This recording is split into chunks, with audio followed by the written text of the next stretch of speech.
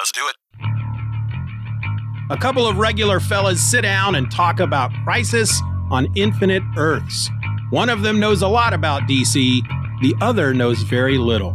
That's today on Event or Else.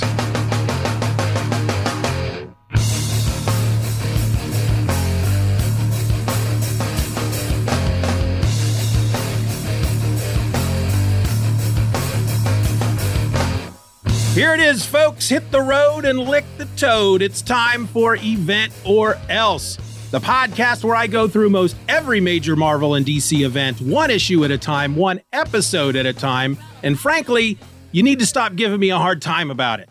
I'm your host. My name is Steven, and we're going to do things a bit differently today. As you know, last week we finished up our second big event, DC's Crisis on Infinite Earths from 1985. But rather than just jump right into our next event, which is going to be Secret Wars 2, I wanted to spend a little time reflecting on the Crisis. And since I hate to reflect alone, I've invited a certain someone along for the ride. So, ladies and gentlemen, allow me to introduce our very first guest here on Event or Else. He's known up and down the internet superhighway as one of the OGs of comic book podcasting, and he's a founding member of Comic Geek Speak. He's the almighty podfather, folks, Peter Rios. I sure hope I live up to that introduction. Nobody ever does. How you doing? I'm well. I'm doing very well. Happy to be part of Event or Else. You oftentimes mention that you do this because if you didn't, someone else would. I'm that someone else. Yeah. I'm that someone else that I've always wanted to do a huge deep dive on every single Marvel and DC event. And now I do it in my own head because you do it. Yeah. Well, I don't know if I ever told this story, but the reason I decided to do this ultimately was because I had started to read books digitally. I was getting a lot of Marvel books through Comixology Unlimited and through Hoopla. And I can't remember where I started. I remember reading, I think I started on Immortal Hulk. That's where it all started. I started reading Immortal Hulk, and it made reference to Hawkeye killing Bruce Banner with a gamma arrow. And I'm like, oh, when did that happen? And I looked, and it happened, I think, I don't remember what had happened in Civil War II, I think. Civil War II, that's right. And so I started to read Civil War II, but then there was stuff referencing an earlier event. So I just kept going back and back and back. And finally I was just like, you know what? I'm just going to start from Marvel Superhero Secret Wars. And then I thought this would make a fun podcast. I'll just do both.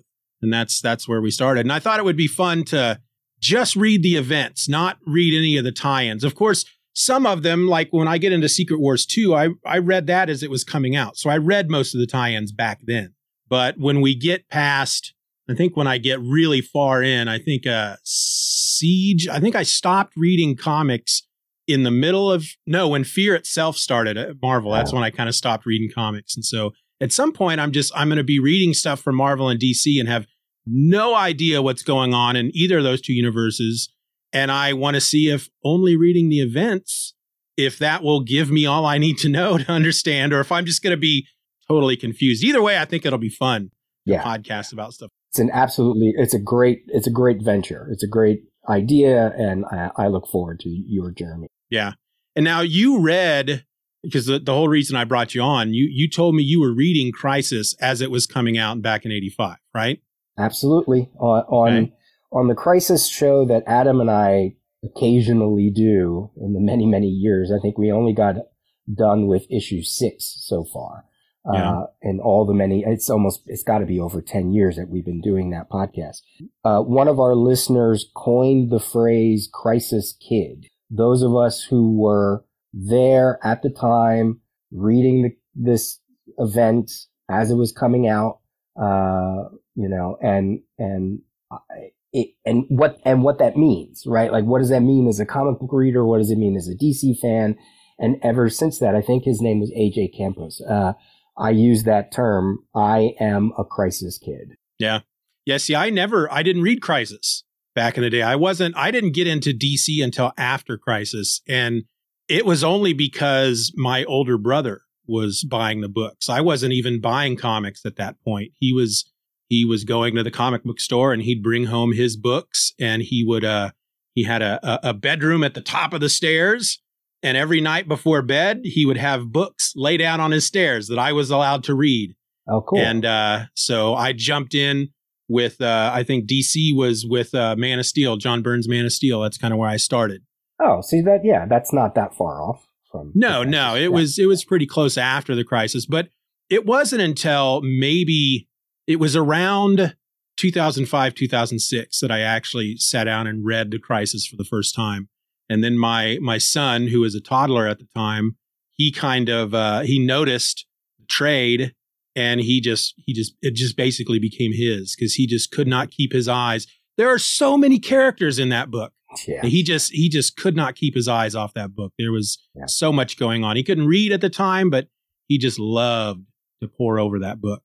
That's awesome. And yeah, so when it comes to the big events, my first event was Secret Wars. That was and I read that at the time that it was coming out, again because my older brother was buying the books. Mm-hmm. Mm-hmm. So let's just get some very general questions out of the way. What were some of your favorite moments from the Crisis?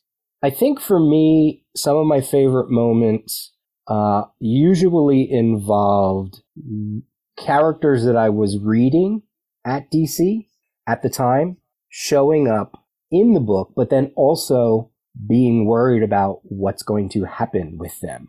Because this is all pre-internet, and I wasn't really reading a lot of trade magazines or anything like that. I had no idea what was going to happen. There was only one moment that was quote unquote spoiled, a major moment, because of retail posters and whatever. But finding out what was going to happen to these characters, and it could be a little thing like just getting a new costume, certainly a bigger thing like, are they going to survive? But then also being introduced to all the new characters. Who's Who was running around the same time. So I guess my sort of favorite general idea about Crisis is I was learning so much about the DC universe that I didn't know. I couldn't read Golden Age comics or Silver Age comics because trades weren't around. Yeah. Certainly not digital. And I had just gotten into DC in 1982, like hardcore reading superhero comics in 1982. So I had the perfect amount of knowledge to know who most of these characters or their relationships, to know how all that was managed and how they related to each other. But I wasn't so beholden to these characters and concepts that I was against change. I was all for it. I was like, wow, this is blowing my mind. This is like, I knew probably more so than I knew reading Watchmen, I knew that Crisis was a major moment in comics. Yeah. So that brings up a question then that I didn't actually write down. You said you were introduced to new characters in the Crisis. I know Dr. Light was a new character from Crisis. What other characters were new? The entire Earth 4 group, Blue Beetle, Question. Oh, yeah. Okay. Yeah. Probably some D, E, F level heroes and villains that if I didn't see them in Who's Who, I may have seen them for the first time in Crisis, because Perez was drawing everybody and wanted to draw everybody. Did he? Because I wondered that as well as I was reading this. I felt like there were so many. I mean, I'm not familiar with a lot of them, but there were moments in the book like the World War I pilot that they would show every once in a while. Like Balloon Guy. I can't remember. Balloon Buster. And I wondered, did he actually put every hero and villain in that series that was out at the time? He certainly tried. And it wasn't scripted. You can read many an article where he would say, Marv Wolfman would write, give us 10 characters in this panel or on this page, and Perez would give you 100. Because that dude was crazy. That's just the level of commitment, professionalism, creativity. He came to DC because he wanted to draw the Justice League, and then gets a chance to draw the entire DC universe. Yeah. He was, as you call him on the episodes, the GOAT, the super GOAT. I mean, for events, he basically invented the visual language for events for a long time. Yeah, it's Secret Wars may be considered the first big event, but I think Crisis is the one that kind of defined what an event should be. Absolutely. Especially with, there was some tie-in when it came to Secret Wars, mostly with how the heroes got onto the planet and then them coming out and, wondering why did Spider-Man have this new costume, right?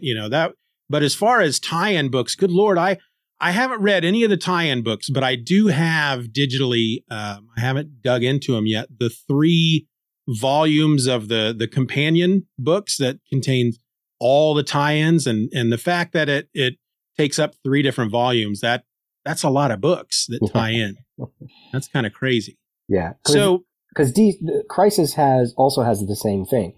They're not really tie-ins, they're more like lead-ups or prologues. There's the Monitor appearances throughout the DC universe before Crisis. There's the tie-ins during Crisis, the ones that have the banners. And in between that, which probably most of these issues aren't in those compendiums, you have the books that aren't bannered, but they clearly have red skies, bad weather, things like that. And then there are a few epilogue tie-ins as well that sometimes they get included and sometimes they don't. Yeah, I don't know when I'll dig into those, but they're there waiting for me. Yeah. So, all right. So stretch your mind back to you're reading the Crisis for the first time. Who were the heroes that really stuck out to you? Who were the ones that were your favorites as you were reading the Crisis? Well, the ones who stuck out are the new ones, the ones that were created specifically for the series and who really become, as you mentioned about Pariah, the point people in the series. Yeah. I wanted to know about Pariah. I wanted to know about Lady Quark, Dr. Light, the new Monitor, the Anti-Monitor, Harbinger, Alexander Luthor. They were the ones I really followed. And beyond that, if I had to pick like a secondary tier, Flash, Barry Allen Flash was obviously another point person because he gets involved in the main story quite often. That was, I think, as I originally read it, but mostly as I read it in the many years after, for me, the larger narrative sometimes is stronger. And those characters, those freshly made characters for the Crisis, are the ones I always follow. Because everybody else is along for the ride. The Justice League, along for the ride. The JSA, along for the ride. Now, you could say Superman of Earth 2 has a very strong journey throughout issue 1 through 12, obviously, because he's quote unquote the first. Yeah. So he definitely has an arc, which once you read, especially as I read it as a kid, once you get to those last final chapters, you're like, man, wow, just what happens. Yeah. Just amazing. So yeah, he was one of those guys that, when it gets to those especially the last issue, when he's just like, you know what, the Anti-Monitor just keeps getting up and I'm putting him down. He was pretty awesome. Right. In that last issue. And I don't think Superman of Earth 1 could have done that. Yeah. I think they purposely gave it to Superman of Earth 2 because one of the episodes you mentioned that he punches a Sabretooth. Superman of Earth 1 wouldn't have punched the Sabretooth. The Superman of Earth 2 was a little rougher because if he's based on those Golden Age stories, he did rough people up. And so for him to be the one to stop the big bad and do it in the manner that he did, it totally makes sense. That's what was kind of fun for me. This is probably the 3rd time I've read the Crisis, but it's the first time I've read it since I've started reading all the Golden Age Superman stories with Ed for the Superman Super Show. Now we're not that far into it. I think the next book we're going to read, believe it's Action Comics 24. That's as far as we are at this point into Golden Age Superman. But I see a lot of that in this Superman of Earth 2, and it's kind of fun, and it's neat seeing that. So, oh boy, what was the question I was going to ask? Oh, now you haven't heard the episodes for 10, 11, and 12 yet, because as the time we're recording this, those haven't been released.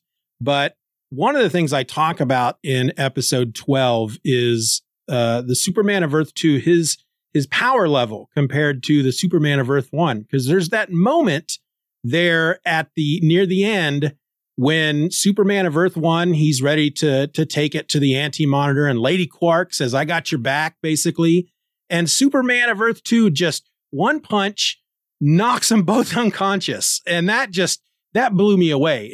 Was he a more powerful character?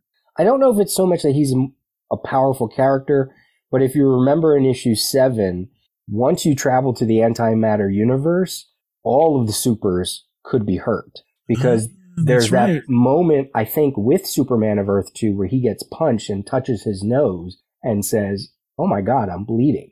Yeah. So if you factor that in, if you factor that they're fighting the Anti-Monitor, they're getting bombarded, and then if you just factor in the notion of Superman of Earth 2 at that moment has nothing to live for, but he has everything to die for. So he could absolutely do, channel all of that power and rage and emotion, and maybe it's an element of surprise thing or whatever. They get knocked out hard enough, they get basically carried out, and then he's the one that's left behind. So I think there's a lot of those factors in it. Okay. So there were a number of deaths in the Crisis. Of course, the big ones were Barry Allen, Flash, and Supergirl. But a couple of them I had some questions about, because you had, they make a specific point of showing you in the final issue that Robin and Huntress of Earth 2 and Cole of the Teen Titans, their bodies were never found. Yeah. And I wondered, does that mean, were they ever brought back in any kind of storyline before the multiverse came back? No, I think Cole showed up years later, like during the Jeff Johns run, I want to say, or maybe a little bit earlier than that. But as far as Huntress and Earth 2 Dick Grayson, they're gone. I mean, they're showing up now, and they have showed up here and there. Paul Levitz, I think, brought back Helena Wayne in like sometime after the New 52. There was some mystery of who this new Huntress was, and it was a Helena, but these specific characters, they were fated to die because they were duplicates. And that's, of all the deaths, that was those are one of the sadder ones, because they were disintegrated. I mean, it wasn't even the antimatter wall. It was, right? I think it was the shadow demons just overwhelmed them, if I remember correctly. Yeah. Yeah. So do you think then by specifically saying in the issue that their bodies were never found, do you think that was kind of their way to say, look, these folks are never coming back, so just forget them, because we're not even going to show you bodies. That's how dead they are. That's how wiped from existence they are. Right. Yeah. I mean, that's the beauty of the antimatter wall too. As you mentioned way back in the first episode, it literally is erasing people. And we always talk about that on the Crisis tapes of, it's such a metatextual thing. You can make it a scientific thing, matter versus antimatter, but it's literally a comic book thing. Someone is erasing these people from the very fabric of the DC universe. And as far as a Robin and Huntress of Earth 2, that's what you got to do. That's why Green Arrow, the Earth 2 Green Arrow, died in issue 12. Yeah. Because they just could not allow any more. They did not want to allow any more duplicates. So of all of the deaths, you could kind of make the argument, and certainly some writers did this, that someone like Supergirl, someone like Barry Allen Flash, there are ways to bring them back. And there are enough fans that if they brought him back, they would be okay with it. But then there's a whole bunch of other heroes and villains that once they were dead, DC kind of just was like, we don't really need that. Do we really need Cole anymore? Wolfman created her for New Teen Titans specifically for her to die. That's what I was going to ask you about. Yeah. I heard a podcast a couple of weeks back say that as a theory, that he knew he was going to have to kill off somebody from the Titans, and rather than kill off an existing character, he just created one to be killed off later. Okay. Right. Yeah. I mean, he did kill Dove, who was I mean, they were their own heroes, but then they did join Titans West. So he did kill, that was another Titan that died. But the ones that he had his hand in, right. Yeah. He said, if I have to ask all of these other editors to give me victims, quote unquote, for my death list, then I better make sure I have one as well. Yeah.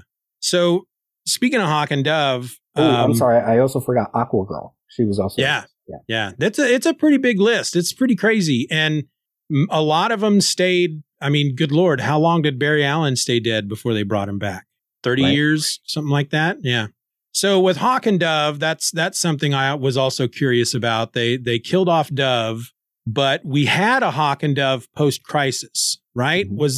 Am I remembering correctly that Dove was a woman post-Crisis? Okay. Yes. Yeah. It was a new character.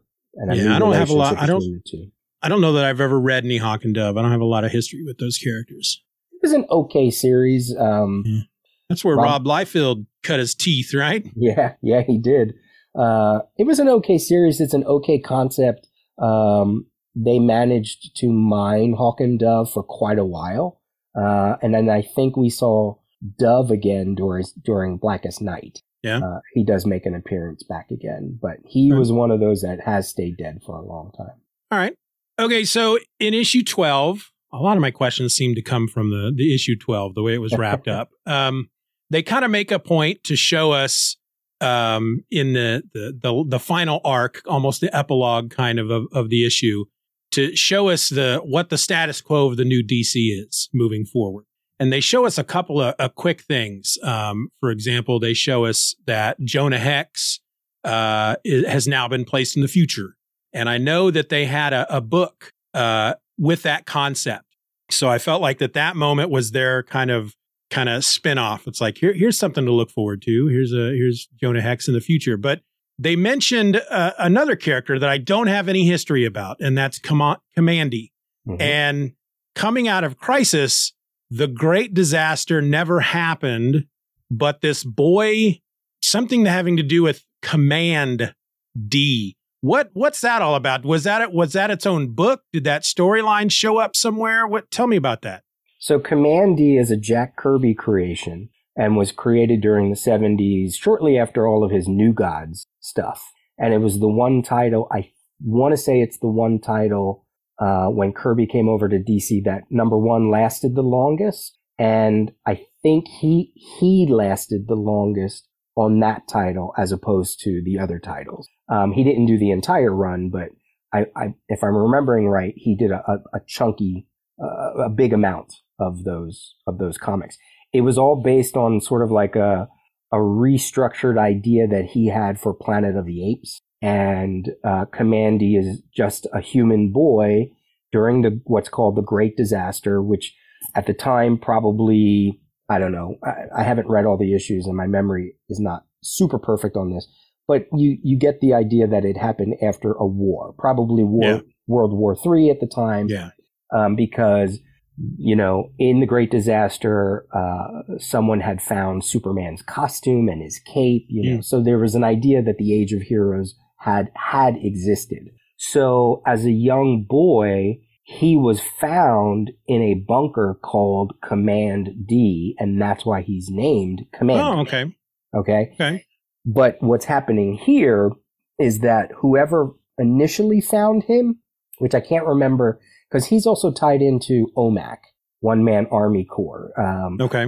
The guy who is OMAC is Commandy's grandfather, and I can't remember if he's the one who found him or not. That I don't remember. So what the Crisis decides to do, and what this sequence is really trying to do, it's trying to lay out an established future for the DC Universe. They were no longer going to have the Great Disaster. Jonah Hex was the Hex title, the one that takes place in the future, was already a couple issues in by the time Crisis ended. So they wanted to say, this is the new future going forward, not the Great Disaster, but Hex's future, and then eventually down the road, Legion of Superheroes. So what they did was, since they couldn't have a Great Disaster, the boy who used to be Kamandi, he is found by this General Horatio Tomorrow. He's given a new name, Thomas, and now he becomes an already established DC sci-fi character named Tommy Tomorrow. Okay. So they managed, and Tommy Tomorrow was part of the Planeteers during DC's sci-fi era. You know, Adam Strange, Captain Comet, Tommy Tomorrow, the Star Rovers, et cetera, et cetera. So they basically just took two DC concepts, peanut butter and chocolate, and put it together. If we can't have Kamandi, we still want maybe those stories, or we want to know that character could have been around. We're just going to make him a new character. Okay. That concept, though, I don't think sticks for long. Yeah. Now, is it your recollection that a lot of what they did, because the whole point of the Crisis, of course, was Marv Wolfman felt that readers were confused by the multiverse. He was getting letters from kids that didn't quite understand why there were two Supermen and didn't make a lot of sense. So they came up with the Crisis to eliminate the multiverse, make the one universe. Do you remember at the time, was there a lot of grumbling about that? Did you talk to readers back then that were upset that they were getting rid of the multiverse? I'm sure that there were more established comic book readers that had been around, maybe since the 60s and 70s that were like, okay, what is going on? All you have to do is read some of the letter columns in Crisis, and you would probably hear some gripes, here and there. And there were definitely creators, certain editors who didn't want to play along with the Crisis. If you ever get the Absolute Crisis, and you read some of those backstories, that's where you get like a lot of backstories of Wolfman saying there were some editors that just sat there at meetings and just pouted because they were like, how dare you interrupt what I want to do, blah, blah, blah, blah, blah. Roy Thomas wasn't particularly fond because he, as he puts it, he was promised some things about the Crisis that didn't necessarily pan out, because they were doing away with all of his concepts, basically. Yeah. And then he had to work around all of that. In terms of fans, readers, I don't necessarily remember anybody in my own circle because we were, like I said, we were still young. Let's see, 1985. Let's see. Well, so the first issue came out in January of 1985, which means I was 12. Okay. So that is the perfect age for, to blow a young comic book reader's mind. Oh, yeah. With this kind of thing. So, me and my friends, those of us who were reading DC Comics, I don't know if we knew anybody who was really hardcore against it. Certainly, in hindsight, there are people who I might have read in letter columns shortly after it, where they say things like, there goes all my favorite characters, my favorite concepts. I wasn't confused. So why is DC doing this? Which are all valid points, I guess. But, no, I don't remember as you said, it was the benchmark of events. It is the benchmark of events. And, it was so different from Secret Wars that it was reading Revelations for a publishing line. And who did that? Nobody did that at the time. Yeah. So even for those people who said they probably didn't like it, I bet you they were reading it. Oh, yeah. That's how it is with comic book readers, right? The only way they know to complain is if they're reading it. So, but imagine then if the internet was a thing back then, if social media the way it is now was a thing back then, I have to assume that it would be blasted. People would be complaining all over the place about this. Because I feel like Infinite Crisis, that was probably one of the first real kind of big events that I felt like I was coming into brand new. Right. Though I'd been reading some DC previously because I read Millennium and Legends. But I feel my memory of the time was that on the internet, people just did not do. They were very upset with Infinite Crisis and a lot of complaining. And yet when I hear people talk about it nowadays, I hear it just praised and talked about how great it was. And I enjoyed it. I remember really liking it. I think it's because, Infinite Crisis and Civil War were the two first events that the internet could really participate in. I know that's going to sound weird because it was in the middle 2000s, but right.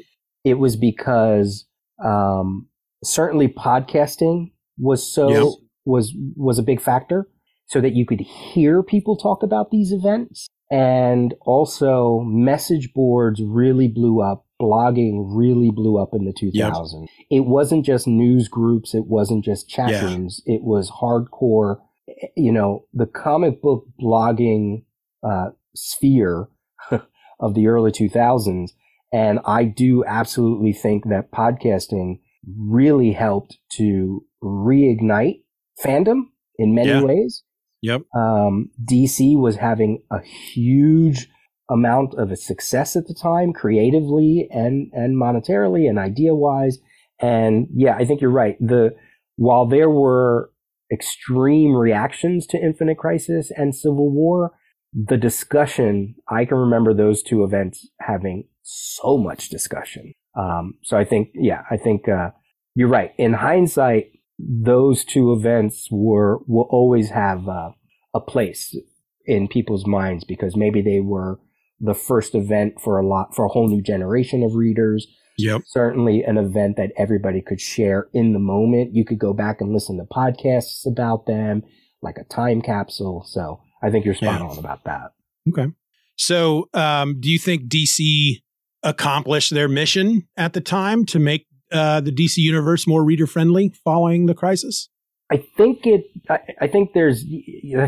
answer it both ways. Yes, because, I was already a DC fan, but I became more of a DC fan. Yeah. I think yes, because a lot of people came over to DC at that time, mostly probably because of John Byrne doing Superman. Yep. Everybody was excited about Perez and company on Wonder Woman. Yeah. Suddenly Batman was getting revolutionized. And it seemed to keep happening across the board that instead of starting new #1 issues across the board, when they did start, like Wally West's Flash, Suicide Squad, which I guess more came out of Legends, but it gave an opportunity, Blue Beetle, Booster Gold, Captain Atom, the opportunity was there to get in on the ground floor. So for clarity's sake, that's amazing. That's great because you can, the trick of it is, and this is what longtime readers probably experienced. The question was, okay, well then now what is still in continuity? Right. And what isn't? That's really the confusion. And that's why not starting everything over at one again or not doing a new 52 format in 1986 probably hurt them. Plus you had those grumpy editors and creators who were like, I don't care. I'm going to do it my way anyway. I'm going to bring this character back, or I'm going to ignore the crisis happened. And Wolfman couldn't, he's not in charge of that, Right. Yeah. And it's one of the challenging things that I came across a couple of years back when I kind of decided, I want to start reading DC Comics post-crisis. Where do I start? And there's not really, one would think, all right, well, the month after issue 12 hit, that's when the post-crisis DC universe starts. But that's not true. There's not really a one point in time, 1 month, 1 week that you can go to and go, all right, start reading comics here. It's all post-crisis, because there were still some, it's a very muddy period when it comes to continuity, I feel. But I think in general, I think it was a better place for new readers, especially new readers coming in. I know that, again, that's the whole reason I got into DC is because my brother started buying them. And I feel like he started buying them primarily for John Byrne because he had been reading the Fantastic Four and the X-Men and Alpha Flight and all that junk. And so he wanted to get that. But then I look at the DC Comics of today, and it's funny because when it comes to reading new books from the big two, I've always been a Marvel zombie. But when I look at new books from DC and I look at new books from Marvel, I'm way more into the DC books. The Marvel books, for some reason, they just confuse me. I don't know. It doesn't feel like Marvel Comics anymore. Interesting. DC still feels like DC. I don't know how to explain it. I feel like the Marvel Cinematic Universe did something to the comic book universe that makes it a little different, and it's kind of hard for me to get back into. Whereas DC, I just seem to be able to just jump back in. However, having said that, not only is the multiverse back, now we have a multiverses, and I think the DC Comics continuity today is way more confusing than it was before the crisis even started. Right. And I find that kind of funny. How long do you think it was? I think of characters like Hawkman, for example. How long do you think it was after Crisis ended before it started to get confusing again? Yeah, you had several properties that will forever be victims of Crisis. Hawkman is one. Donna Troy is another. Legion of Superheroes is another. Yeah. Anybody that was affected by a lot of those continuity changes. And it didn't take long because, to focus on Hawkman, Tim Truman does that amazing 3-issue Hawkworld series that reignites the Hawkman's origin. It's called Hawkworld.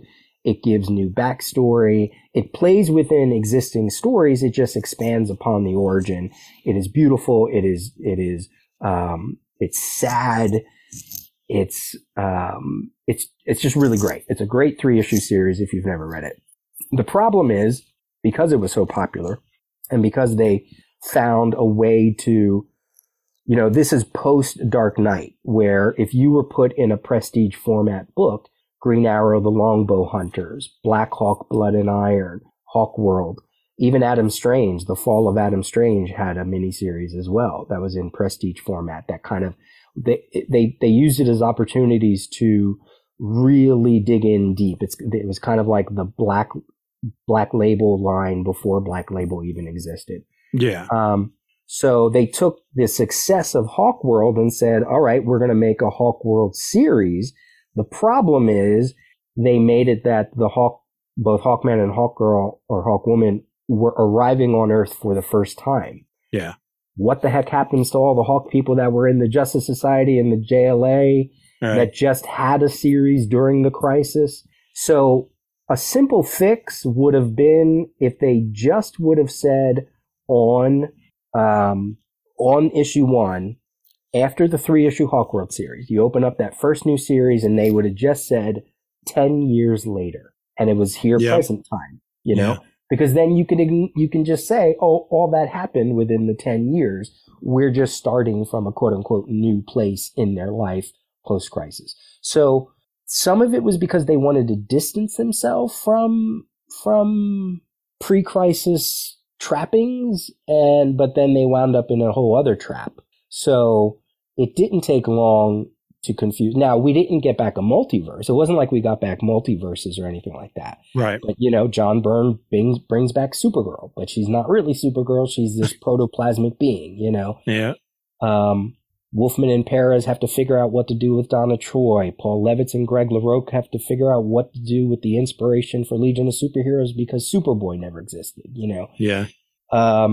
It wasn't so much that, I don't know if it was necessarily confusion. It was more, again, what matters and what doesn't matter, what counts and what doesn't count. And some new properties could roll on and it didn't matter. And other new things, there were some questions that were popping up.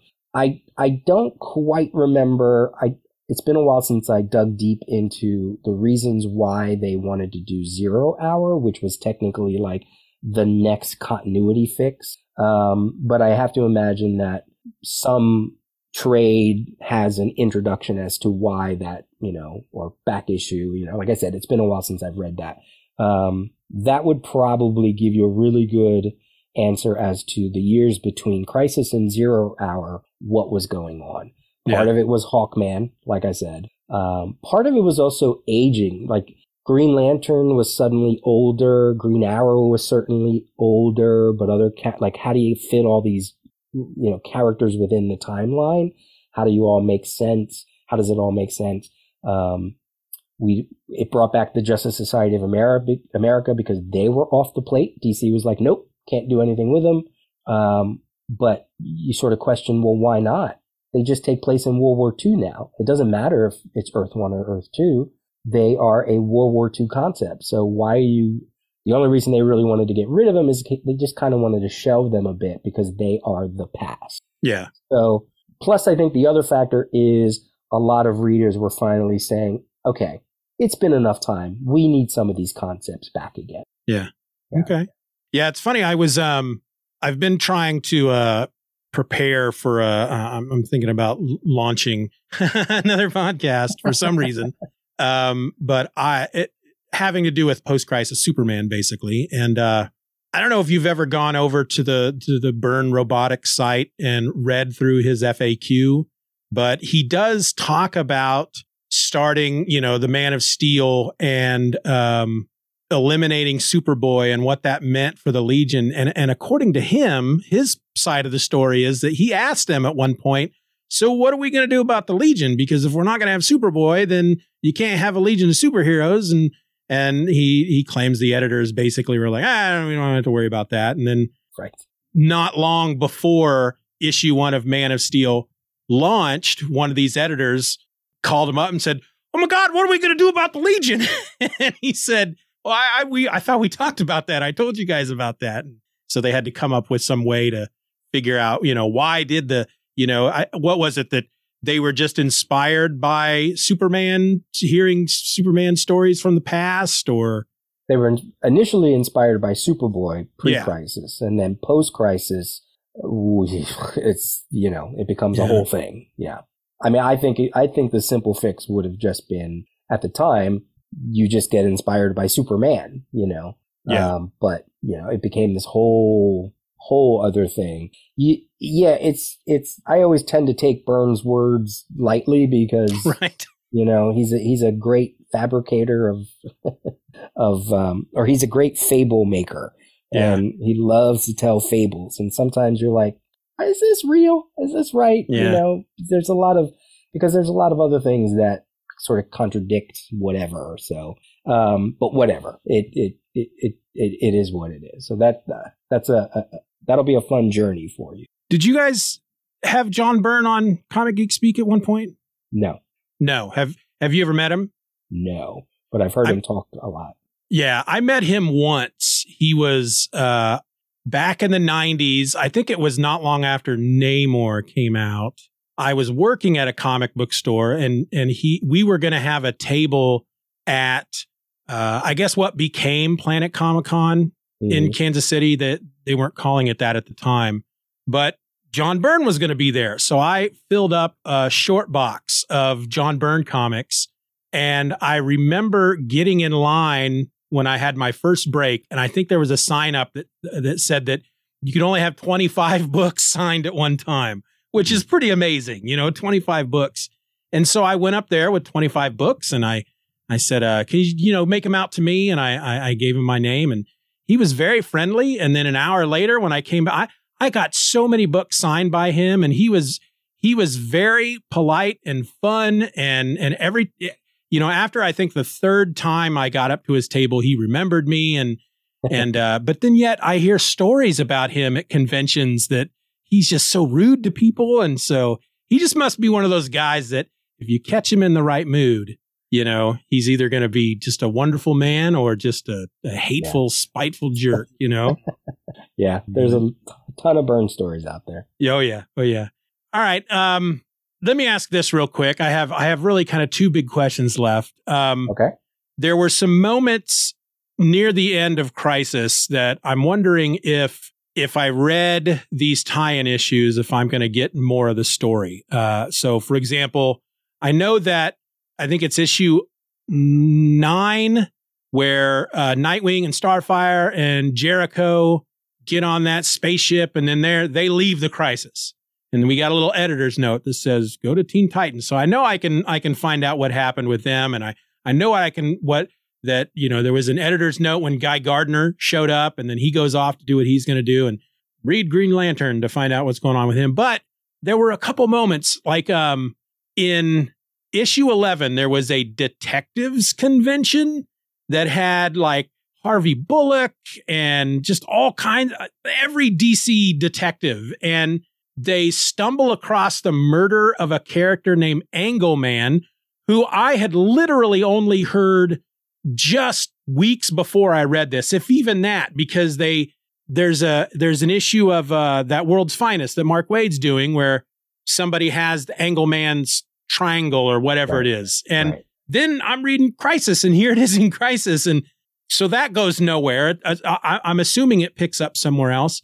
And then there's the moment, I think it's also in issue 11 with Amethyst, where all these villagers attack her and she goes blind, and who is it? The Demon and Phantom Stranger come to her rescue, and Dr. Fate. Okay, yeah. Are these storylines that I'm going to be able to pick up on somewhere else in DC?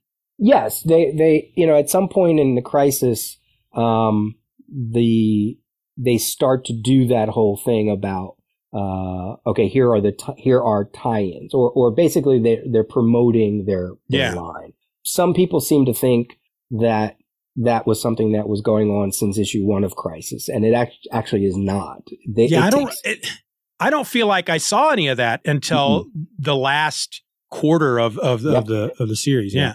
Because so the first issue came out in January 1985. It ran from the entire year of 1985. Right. But the story itself takes place in July of 1985, like as it says in the first issue. Yeah. And that was because they wanted to set it a few months later than where the actual publishing line was, to give them time to, catch up and say, okay, you have 4 or 5 months until you have to start reflecting in your books. So that was smart. So then that meant it probably took another 2-3 months before they can work backwards and go, okay, what are you doing in your book? Here's what we can do. We can throw a nod into Crisis. That was something that when I talked about editors, Wolfman was like, hey, we're doing this thing. Let me know what you think you could do with your characters, and we'll put them in the book, and then you can spin off into whatever story you wanted to tell. He was writing Titans at the time. It's a no-brainer. He can do whatever he wants. Yeah. That particular story has nothing to do with the Crisis once they leave. The Amethyst thing does have to do with the Crisis, but it more has to do with how do we bring this sword and sorcery character who was already established within the DC universe. How do we make her more part of the DC universe? So that spins off into her bannered issues at the end of her second series. And then what was the middle one you said? The Detectives Convention. That was completely just for the series. That doesn't spin off anywhere. What I love about it is in the earlier issues of Crisis, as you mentioned, you have all the war heroes that get to have a scene together. Yeah. But that wasn't unheard of, right? You could go back and read war comics, and those characters sometimes crossed over. But then you had a part of Crisis around issue 3 where all the Western characters meet up together. Yep. Come on, that's awesome, right? Like you get to see all their They probably didn't actually exist all in the same years, but it doesn't matter. Yeah. That's what the Crisis is, right? So I think that's another nod to the detective thing. Here's Harvey Bullock. Here's Joni Thunder. Was Roy Raymond part of it? And I forget, maybe Christopher Chance. I forget who all was in it. The mystery, we think, if I'm remembering it right, the person who was the killer for Angleman, you could say that it's really a nod to the Shadow Demons, because that particular scene takes place after all the Earths merge into one. Yep. So in everybody's mindset, the Anti-Monitor we don't know where he is, and we don't know what happened to the Shadow Demons. So I think that was meant to show that they're still around. Some people also say that it has something to do with like the big villain war. I'd have to look that up. I don't know. I forget the particulars of it, but my gut feeling was that, you know, people were still dying because the Shadow Demons were still around. So, or some people also said, and this one I actually like, is that his angular device, he could go to different dimensions, but technically there aren't other dimensions. So he probably tried it and was like, there was a feedback and he blew up. So that could be another explanation. Yeah. Yeah. I felt it was odd, first of all, that I'd never heard of this character of Angleman, and he pops up in a brand new issue of World's Finest. Yeah. And then I happen to read him mentioned in Crisis. I thought that was kind of fun. Yeah. But it was kind of a weird scene. The scene with all the war heroes and the scene with all the Western heroes, that all made sense because it had to do with the towers, and you know, that all made sense. But this one just it felt like it came out of left field. Kind of. There's also another one. I don't know if it's in the same issue or not, but we get a few panels in Gorilla City, and I don't know if Detective Chimp is normally somebody who hangs out at Gorilla City, or if they just thought, all right, let's get some, because there was also a guy there called Sam Simeon, and I mention it in the episode when we get to that when that episode comes up, but part of me felt like I don't know if characters like Detective Chimp or Sam Simeon just hang out in Gorilla City, or did they just put them there because they're apes, you know? Right. So exactly. those are both kind of weird. But even that one still made a little bit more sense. It didn't feel like it came out of left field because you get an update on King Solivar, who was injured like way back in issue 2 or 3 or something. Right. So, yeah, but I think the most fun I had with this series, there was a few moments where just coming across characters I'd never heard of or seen before. And, well, we'll use the character of Mento, for example, because I asked you who he was. Yeah. And, you know, like I said, I've read this 3 times, and I don't remember seeing the guy the first 2 times. And I've just within the last couple of days, I realized why he stood out to me. And that's, I don't know if you've ever heard of the Aquabats. Yeah. They were, they're a band from California who dresses up in costume, and they, you know, like they're a kid's show.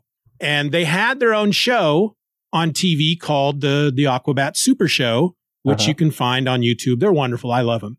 But like their first episode features a villain named Man Ant, who is a man-sized, half man, half ant guy.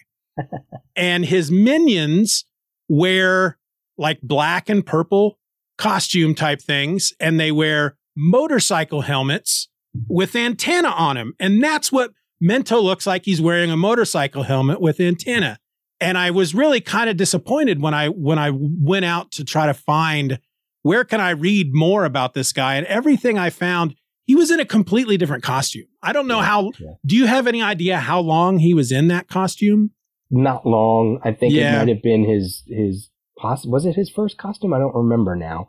And he's drawn in that costume occasionally. Once he gets into New Teen Titans with Wolfman and Perez, they sort of redesign his costume. I believe it's not long. It's not long. I just found his look to be wonderfully ridiculous. Yeah, it looked it looked really homemade. You know, I could totally see that character showing up on like a one of these shows nowadays, like Peacemaker or something, with just a spandex suit with some shorts and a motorcycle helmet that he's glued antenna on. Right. I just found him very fun. But the one character really stood out to me, and I think it was issue number 12. I think he's in one panel, and then he dies. The Bug-Eyed Bandit. Bug-Eyed. Does he ever come back? Oh, I don't know. I'm not sure if he does. I mean, Perez was definitely one of the motivators behind killing off what he considered to be silly characters. Yeah. You know, and there's another character named the Ten-Eyed Man, who he was like, come on, we need to kill him. In fact, I think he's in the same sequence where Robin and Huntress die. And he's like, I'm going to kill him off. So apparently the Bug-Eyed Bandit, there was a son of the Bug-Eyed Bandit that showed up in Adventures of Superman 608 from 2002. Oh. So, and then there was a Bug-Eyed Bandit, maybe the same one, within Villains United during Infinite Crisis. So he has made a secondary appearance. When I ran across him, because I read that issue and then I go to make a list of everybody that died in that issue because I wanted to talk about it on that episode, and I see this character. I find a list and I see this character named the Bug-Eyed Bandit, and I just shook. What is that? And so I go back and I look at the issue, and it's literally one panel. Him and I think it's Clayface die in the same panel. And it's the only real mention in that entire issue that you understand that it's not just the heroes that are fighting these shadow demons, that some villains are fighting back against them as well. Right. But I had to look him up and, found out that he was a foe of the Atom, which made a lot of sense to me because he controlled little robot bugs and stuff. And I find characters like that really interesting, and it makes me wonder when they're going to show up on, some of these. I haven't really watched much of Doom Patrol, but I figure if a character like that is going to show up on one of these DC shows, it's either going to be Peacemaker or the Doom Patrol. Yeah, a version of the character shows up on the Brave and the Bold cartoon, and in the Arrowverse, there's a female version named Bree Larvan instead of Bertram Larvan. So that character has also shown up in the Arrowverse, not with the costume, of course, but yeah. I always and I love the names. I love when they give these heroes and villains their real name, their real identity. Their name matches their hero or villain identity. Yeah. Johnny Storm and stuff like that. That just Johnny Blaze. That's funny. Who Jack Russell? That's like a dad joke to me. Jack Russell calling a werewolf character Jack Russell just makes me laugh. The last character I wanted to talk about, because I gave this guy a lot of crap throughout the issue. Any issue that he showed up in, I gave him some crap because can I guess? I think he's go ahead. Is it Simon? Yes, he is the dumbest looking character I've ever seen, but he's treated almost with some reverence. Like he was a feared, powerful character that if he showed up in a book, you were like, oh no, it's going down now. What books did he show up in? Who was his hero or heroes that he'd go up against? I think it'll all make sense once you find out. He was created for the New Teen Titans. Oh, okay. Well, yeah, that makes sense why he shows up a lot in the series then. Exactly. I just, he just looks so ridiculous. He's a Wolfman Perez creation. He was part of a team that Dr. Light, the original Dr. Light, created to fight, to be, crime people. But then they went up against New Teen Titans. And then eventually he took over the team of the Fatal Five. They were called the Fatal Five. Or is it the Fearsome Five? Wait a minute. It's the Fearsome Five. I always get my fives confused. Yeah. The Fearsome Five. And he was created. I mean, he eventually took over leadership and he has mind powers. Yeah. The Fearsome Five were also, they went up against the New Teen Titans when they crossed over with Batman and the Outsiders, which was a really cool 2-issue crossover. Okay. And they were also used much later, including Simon, when Judd Winnick was writing the Outsiders series in the early 2000s. Yeah. They've been around for a long time, and he is fearsome, even though he is so ridiculous looking. But as you said, he's a Wolfman Perez creation, so of course he's in the Crisis. Well, and the thing is, I think I could take him just a little bit more seriously if it were not for the ponytail. I mean, if you're going to have the top of your head removed and replaced with a glass dome so people can see your brain, just shave all your hair off. Don't. You're like one of these guys that is bald on top, but leaves the ring of hair at the bottom. What are you clinging to there? Just shave it off. Right. Because it looks ridiculous. No offense to anybody who looks that way. I call that the Lou Grant hairstyle. But he just, whenever he'd show up and he'd be like, I'm a villain and I'm going to take you down. I just couldn't take him seriously. But he did come across as a very powerful guy. Mm-hmm.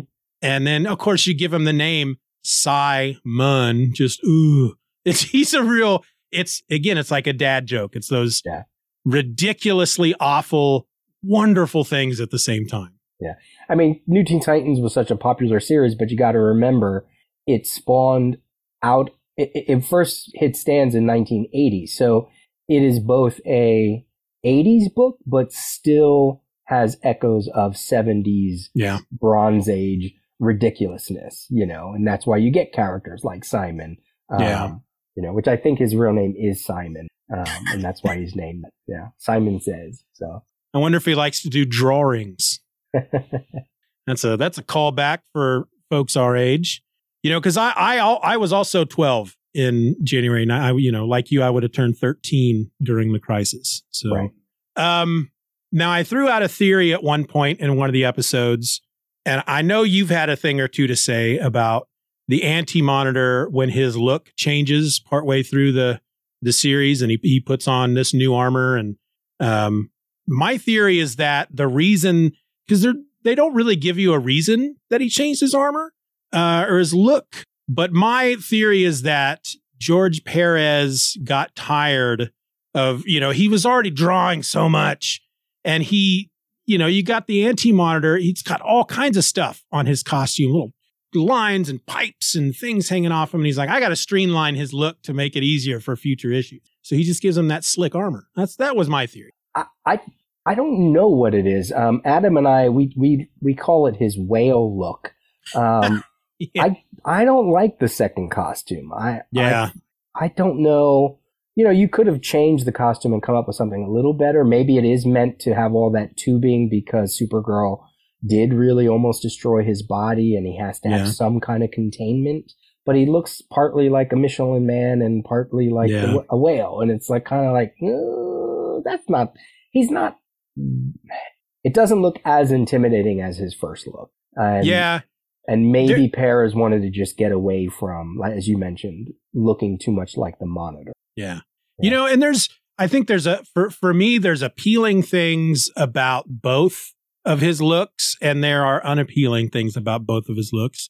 It almost feels like the first version of the Anti-Monitor is like 70s Anti-Monitor, and then the new armor is 80s Anti-Monitor. That's kind of the way I look at it. Yeah. New Coke Anti-Monitor. Yeah. Kind of like when they in Secret Wars, when Dr. Doom updates his armor. Yeah. But that was primarily because that was an edict from the toy company, which is kind of fun to learn stuff like that. Yeah. Final thoughts on the crisis. Well, can I throw out some things that you talked about that I think are fun and there's like one or two higher concepts. Here's a silly thing. Early on, you were talking about Pariah. You kept calling him pink hair. He has purple hair. Okay. And purple's my favorite color. So I was like, oh, it probably shows up looking like pink in some of the things. But Adam from CGS actually cosplayed as Pariah. Nice. In front of Perez one time. And he has a picture with him. And it was, how amazing was that? Now, Adam Murdo, anybody who might not know, he is probably considered another crisis expert. In fact, when I teased the other day on the Event or Else Facebook group that I was having a crisis expert come on the show, I think it was Ian Levinstein replied with something like, "Oh, are you gonna muddle through it?" And I said, "No, we're gonna stump a little bit," or something like that. But he wrote. Wasn't his he write a thesis on? Because he was, remind me the course he was taking in college, first of all. Wasn't it a pop culture? Yeah, it was like a pop culture course, yeah. Okay. Yeah, and he wrote his thesis on the crisis, yeah. And is it published out there on the internet? Oh, yeah. At one point you put it out can there? find it online. Yep, we have links to it, yep. I should have read that before I even started this whole series, He reads from the thesis every now and then on whenever we do the Crisis tapes. He'll pull out a passage every now and then. Yeah. I mean, he goes really high concept into the writing aspects of it, the revelations aspect of it, connections, metaphors, things like that. It's amazing. Yeah, it's really great. Yeah, how do you read it? I haven't even read it yet. I like to hear it from his words. Yeah. You in the second issue of Crisis, in your second episode, you talked about Anti-Monitor being in shadows. I think you were wondering who we thought the readers were, or no, you said something like, it's a new villain, so we don't know who he is yet. There was belief that this was not a new villain, but that it was an established villain. Yeah. And that was a lot of the mystery for those first 5-6 issues, because it was like, we had no idea who it was. Right. Some people thought it was going to be Darkseid. I don't necessarily remember. I probably didn't really think one way or the other because I was just so invested in the story. It didn't matter. Yeah. But I'm not necessarily sure. I can't remember if Wolfman purposely and Perez kept him purposely in the dark, no pun intended, because they wanted to have, number one, a big reveal later. They wanted to make sure that we got through Monitor stuff first before we got to the Anti-Monitor. Because really the book is divided. First of all, it's divided in half. It's also divided in thirds every 4 issues. And it's also divided every 2 issues. If you really go in and sort of study like what Wolfman is touching on, every 2 issues is its own thing. Like, for instance, the Villain War is only 2 issues. Okay. The dealing with after they merge Earths 1 and 2, when they have to do 4X and S, that is 2 issues. So everything's sort of divided up that way. So so the mystery of the villain was a mystery for some readers. And then probably the biggest thing that you talked about for a couple issues that is worth discussing is this notion of Superman, Batman, and Wonder Woman not being the main character. Right. Yeah. And that is absolutely on purpose. Wolfman definitely didn't want to use Superman and Batman because he wanted to showcase the larger DC universe. And he probably knew that he was going to use Superman of Earth 2, which you could argue has a higher ranking than Superman of Earth 1 when you're talking about the multiverse, right? Yep. So that was purposeful. To your point about Wonder Woman, she was going through so many changes in her books at the time that I feel they wanted to reflect that. But the bigger notion is, and this is something that I've been meaning to study for a while, the very concept of the Trinity did not exist pre-Crisis. Yeah, right. Certainly Superman, Batman, Wonder Woman are very popular. Even some of the cartoons, you always had to have 3 of them. But the notion of them being the Trinity, the leaders of the DC universe. Yeah. Part of me thinks it's because of Kingdom Come more than anything that really was a notion. So, it's great. It's great that we don't have them. Hal Jordan doesn't even show up in the book at all, That's a good point. I didn't even think about that. Yeah. It's all John Stewart.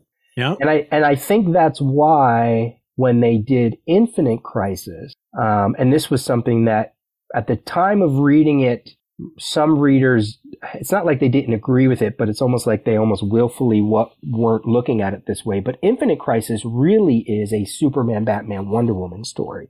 Yeah. With the DC universe in the background. Because it begins with them, it ends with them, it involves their philosophical differences, And I think the writers of that purposely did that because they were not center at Crisis on Infinite Earths. So, I think it's one of the things that's really great about what Wolfman did, because you could have easily made, like in issue number 1, the Blue Beetle scene, that could have been a Batman scene. Yep. But that's not it. That's not as interesting, because then I never would have been introduced to Blue Beetle, Yeah. So I thought that was great that you noticed that and that you took time to talk about that, because it's the main point. Superman, of course, like you said, of the three of them, he has more to do than the three of them. But that I think is only because of, like you said, Superman of Earth 2. But yeah, Batman, even when he was there, I mean, there's a moment near the end where all of the heroes go to fight. It's before issue 11, before everything merges. They go to fight the Anti-Monitor. It's supposed to be the last battle, and like Batman and Robin and a couple others are just standing off to the side, and they're like, "What are we supposed to do?" And give them our moral support, and that's right. Why even put them there? Right. I thought, I just found it interesting because you really don't see if it's a big story in the DC universe, the Trinity is front and center. And I don't think I realized how much I appreciated that wasn't the case in this one until maybe near the end. Yeah. Because it really did showcase a lot of characters that I'd never known before. And I love me some Blue Beetle. Love me. He's the opposite of Batman. I just, if Batman was a happy person, that would be the Blue Beetle. And I think that's why I like him so much. Cool. Anything else? You got any other? No, I mean, just to wrap up the Crisis, I mean, if you're going to read it, maybe it's good to have, the internet nearby in case you have questions for anybody who's first reader. I think your approach to it, especially the ones, I know you no longer do the video aspect of it, but that certainly helps from a visual aspect. Yeah. And you're real concise about the synopsis. There's a lot of reference material online. It should never be your first comic. That would just, it's like when people say, "Oh, you want to read comics? Go read Watchmen." It's like, no. Don't read Watchmen. Don't read Crisis. It was a moment in time. It has been duplicated. It has been copied. It has been emulated. It has been, whatever. I think the only other event that comes close to it and actually might beat it in terms of everything was Blackest Night for me. Yeah. Because Blackest Night also, what it did that Crisis didn't do, Blackest Night also targeted merchandising, and it really brought fandom in. It was almost like they took what Secret Wars wanted to do and made it better, because I remember the whole Ring promotion thing that people were going nuts for.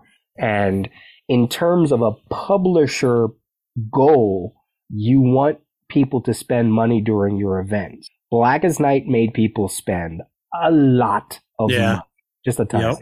And over on Marvel's side, I don't think they really had a big altering event until Civil War. Some people say Infinity Gauntlet, but that's just because Perez drew the first couple issues, Yeah.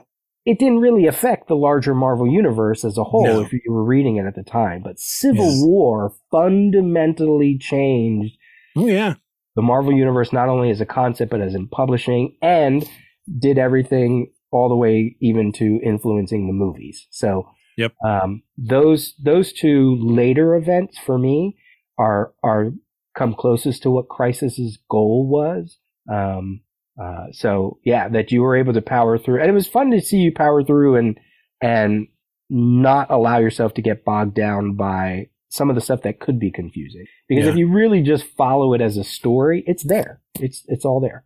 Well, I think the advantage I have is that I'm not a real deep thinker.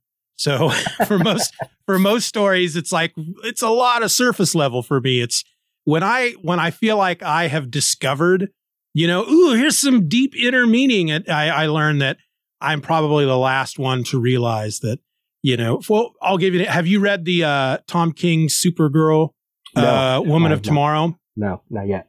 Well, I'm not going to give anything away, but there was a moment there that I was like, I see what they're doing here. And it took me 4 or 5 issues to figure it out. And if you read about it, they tell you like, it's supposed to be this. And it took me like 5 issues before I said, this feels familiar. And then once I realized what it was, I jumped on the internet. I've discovered something, and found out that everybody else already knew.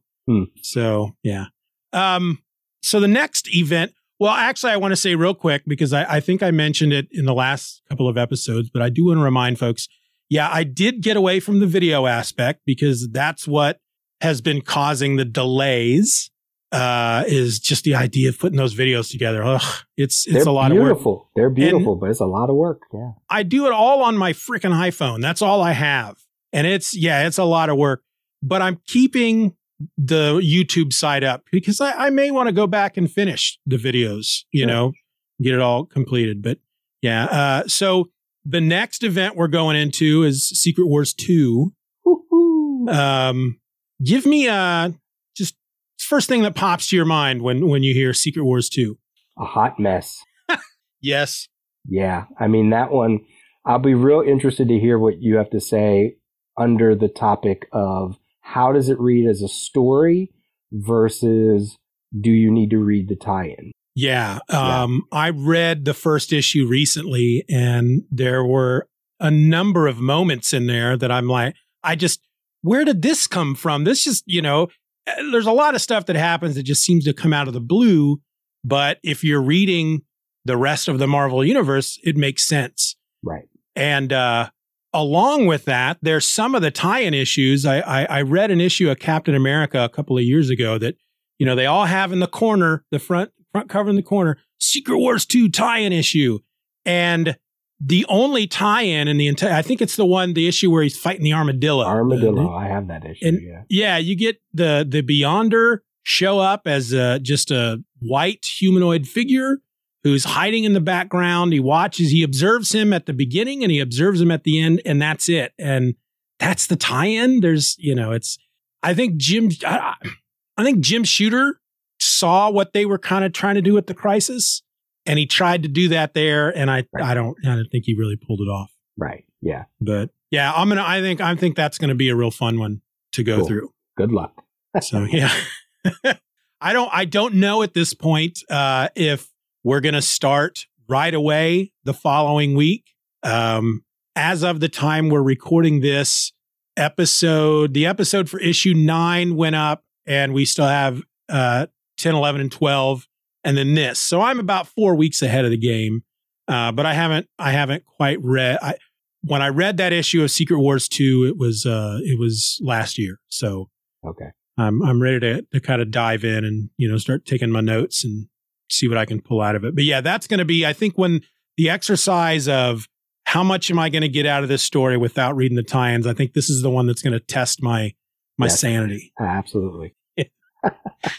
This may be the one that I might decide I'm not going to do this anymore. I give up. I'm done. And I know that there's stuff coming up.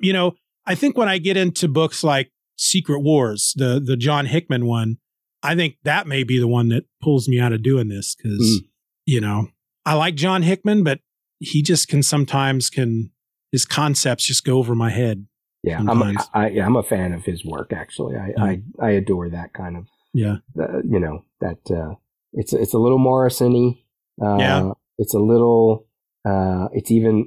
I feel like he also learned some things from like, not 2000 AD, but just a different. It's just a different way to look at comics. So I think I love that work.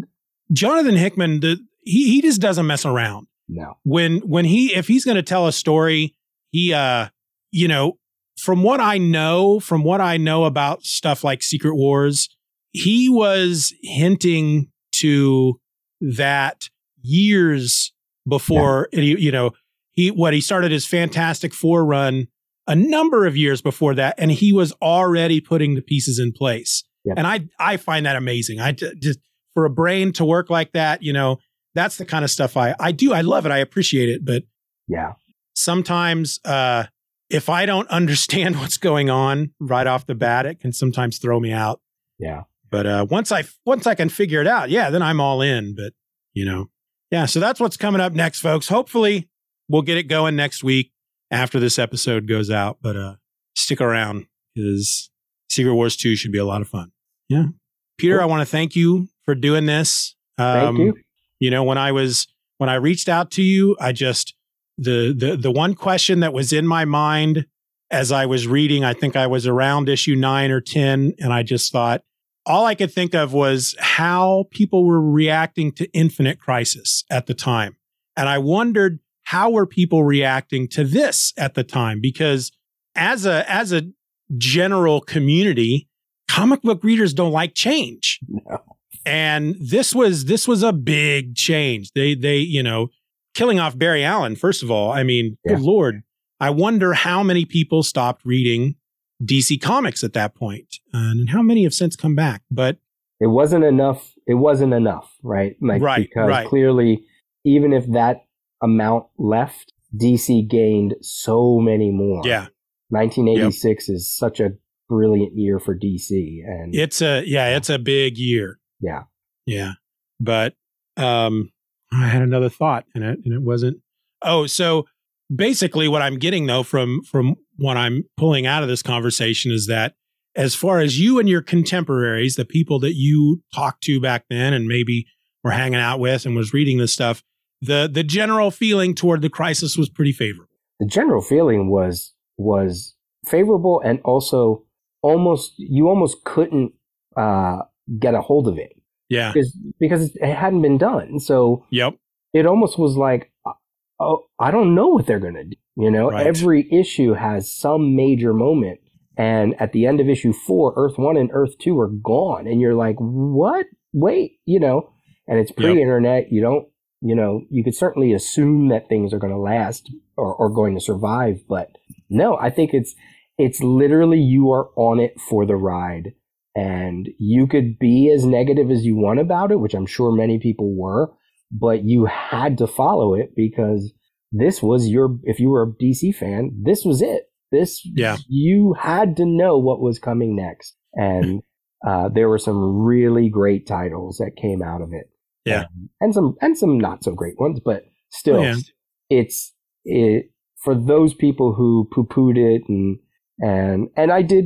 there were some people who were already complaining about, oh, there's so many tie-ins and blah, blah, blah. And you're like, how do you even know there's so many? We haven't ever had anything like this before, right? Right. So sure, there were many detractors, but I guarantee they're still reading DC to this day, probably. Yeah. And really, as far as the tie-ins, as far as part of the experiment that I'm trying here is, again, to read just the core series to see if, what I get out of it. Do you need to read the tie-ins? And no, this one, you don't need to read the tie-ins. Absolutely. I read this and I didn't know many of the characters in it. And I had a lot of fun with it. It's huge. It's sprawling. It's epic. The time and the care and the, just everything that George Perez by himself just puts into it is just, it's amazing. It's just, I couldn't imagine what it would have been like. I have to imagine if I was a 12-year-old kid reading this for the first time, if that would have been one of my first books, I feel like my entire comics reading history would be much different nowadays. Oh, sure. Absolutely. I would have been more of a DC guy growing up than Marvel, but since my brother wasn't getting it, then I wasn't getting it. So yeah. All right. I don't know that I have really anything else to ask. I'm sure that once we're done, an hour from now, I'll be sitting on the couch going, damn, I should have asked him this. So, it's a concept that is everybody always, it's like you got to cut your teeth on it, right? If you're a podcaster, especially, it's the reason why people still talk about it. It's the reason why DC put out Dark Crisis on Infinite Earths, because it's that monumental that it just still resonates to this day. Are you reading Dark Crisis? I have not yet. I have. I got a couple issues in. I haven't really gone back. I need to. It's not the same. I don't want to say it wasn't doing anything for me, but I think I need to. It might be complete now. I think it's done, so I should probably go back and read it. I don't think that's something I could have read month by month. Yeah. Again, really high concept stuff. Not just a multiverse, but a multiple multiverse, and that just trying to wrap my head around that. It just. If my mind doesn't latch on to concepts, then I'm just lost. And so sometimes I got to wait till the whole thing's done and then sit down and read it all in one sitting. and that helps me a little bit more. But month to month, if I'm not grasping the concept, then I get to the next issue and I don't remember what happened in the previous issue. Yeah. My event reading stalled out with, and not because it was bad, but I just I didn't finish Metal. I did read Heroes in Crisis. But in terms of what they were doing with the multiverse and all that, my knowledge stops around Metal. And I don't have it in my brain yet what's going on with like Dark Crisis and Justice League and all that was going with Perpetua. Even it's gotten a little too unwieldy for me as well. So I've tried to read Metal twice now. So I know I'll get back to it. But I love it. I really do, because it was a twist on, instead of the multiverse, it was like the underneath, which I can handle that. That's cool. But now when you give me multiverses of multiverses of multiverses, like, okay, now I think we're done with this. Well, we need to move.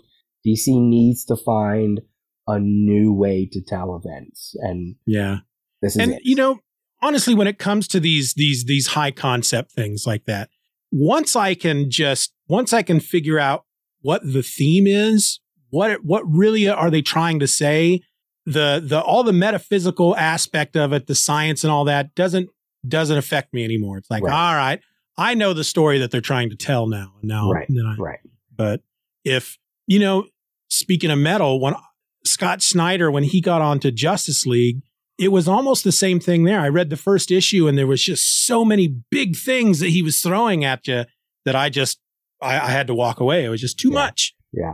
So I think, I feel like books like that, a Justice League, for example, you already know that you're going to get big epic stories. It's the Justice League, you know, but I feel like you need to start small. If you're going to start with a Justice League book, ease into it, you know, don't throw the giant universe concepts at the reader right away. Just let's get used to the characters a little bit first, you know. I don't know.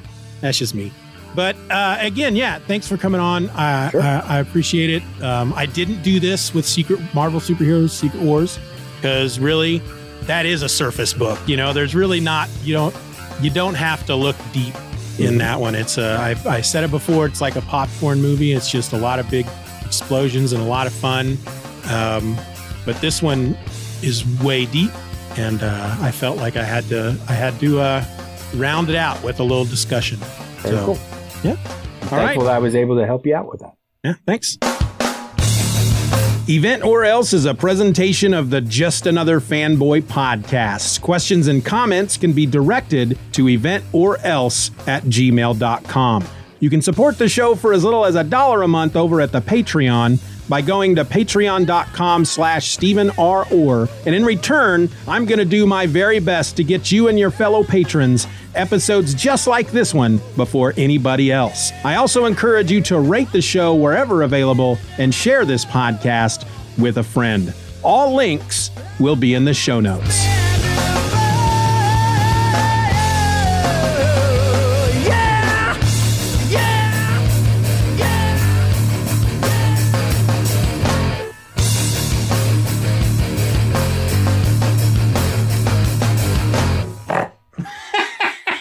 There's your snort. That may go at the end of the It better.